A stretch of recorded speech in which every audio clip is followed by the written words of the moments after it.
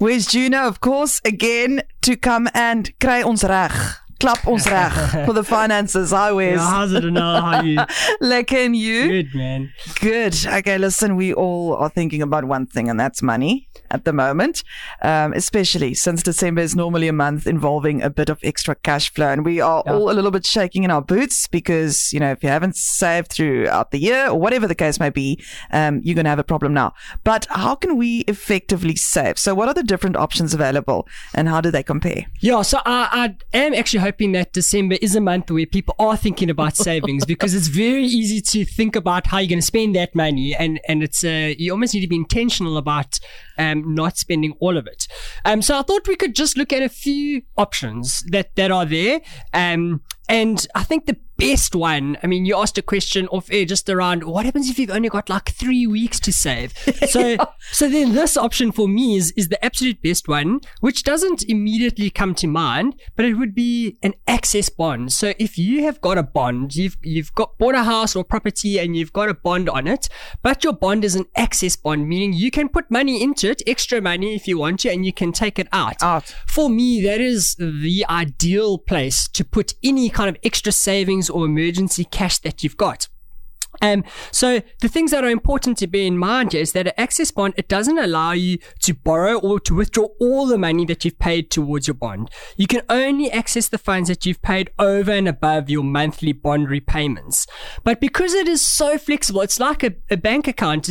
You have access to it immediately. You can put in, take out. It's straight away you've got that money. And as soon as you've put it in, you are effectively saving on your interest. So it's not like you're getting a cash flow into your bank account, but if look, this is the highest rates have ever been, so it's probably pretty likely that your bond rate, that amount you're repaying at, is close to around about 11%. So that's a return that you're getting straight away without any kind of tax consequence to it.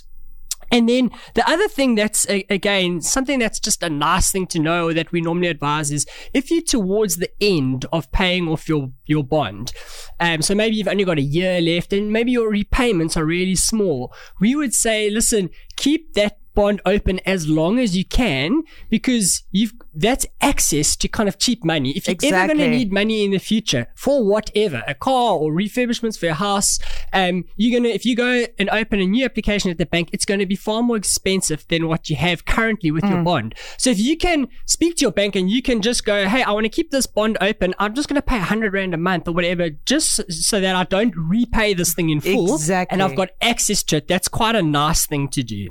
All right, that's a lekker one. Like you said, it doesn't come to mind immediately, but if you think about it, I mean, a very good option.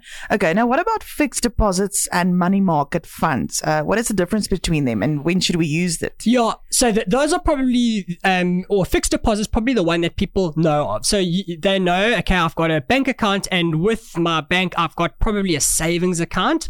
And they think that that's a fairly good option. It's not bad, but you're actually going to find that your interest rates there are not amazing. Maybe they're at like 6%, round about there. And so you could get a better rate if you used a fixed deposit. So instead of getting 6%, you could maybe get 7% or 7.5%, but you've got to lock your money up. So the bank will provide you with different terms. Maybe they'll say for 1 month, you can't touch it, or and if it's for longer, the longer you go, the better the rate that you get. And that's essentially what your fixed deposit is. And if you want to access that money before that restricted period is up, you're probably going to pay a small penalty on that. And normally there's around about a 5,000 minimum amount to do these. And then for me, a better option than the savings account and then the fixed deposit is a money market account. Now, money market account, technically it's a unit trust, so it's not a bank account. But the way to think about it is it's almost the same as a fixed deposit, except you've got flexibility. So you don't lock your money up. You can access it the next day if you need to. Depending on the institution, it can take maybe a couple of days to get that money, but you're accepting a little bit more risk because it's not like a bank account where the bank goes, you are guaranteed this money. It's kind of like quite safe investments that an Allan Gray or Coronation, whoever the asset manager invests in, and you can get a better return. You can probably get between 8.5%, maybe even 9% on these things. So you must think of it almost like a bank account where you can get a a pretty good interest rate, and you've got flexibility and access to that money.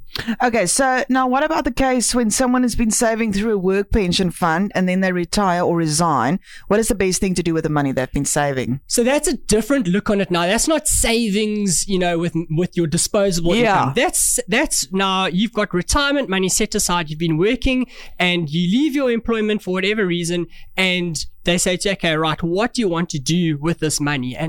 And we would always say, put that into a preservation fund. That's a form of saving. You do always have access to that money. So when you resign or leave your employment, you can take that money. You're just going to be heavily taxed on it.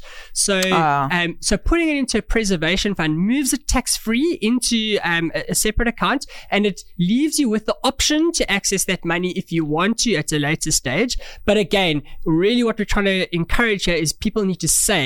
So the preservation just means you keeping that money as it is with the same rights to access it. It will still grow. It's still invested. It doesn't just sit there and earn nothing. And that would always kind of be our recommended advice to save that money and not access it. All right. So it's about 20 minutes past 8. I'm talking to Wes Jr. He's here for our finances every Thursday, and we've been talking about how to save. So we looked at access bonds, the fixed deposits and money market funds, and then preservation funds. So those are just 4 of the vehicles you can use to save, but I'm sure there are many, many other ways to save. So if anyone wants more information on savings products that will be well suited to their goals, they can email you on wes@gda.co.za. Okay, it's so easy. It's WES@gda.co.za.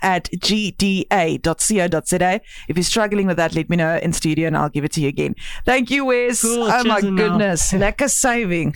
As if it's so easy. But we have to, eh? We have to. It's discipline. Thanks, Wes. Bye-bye.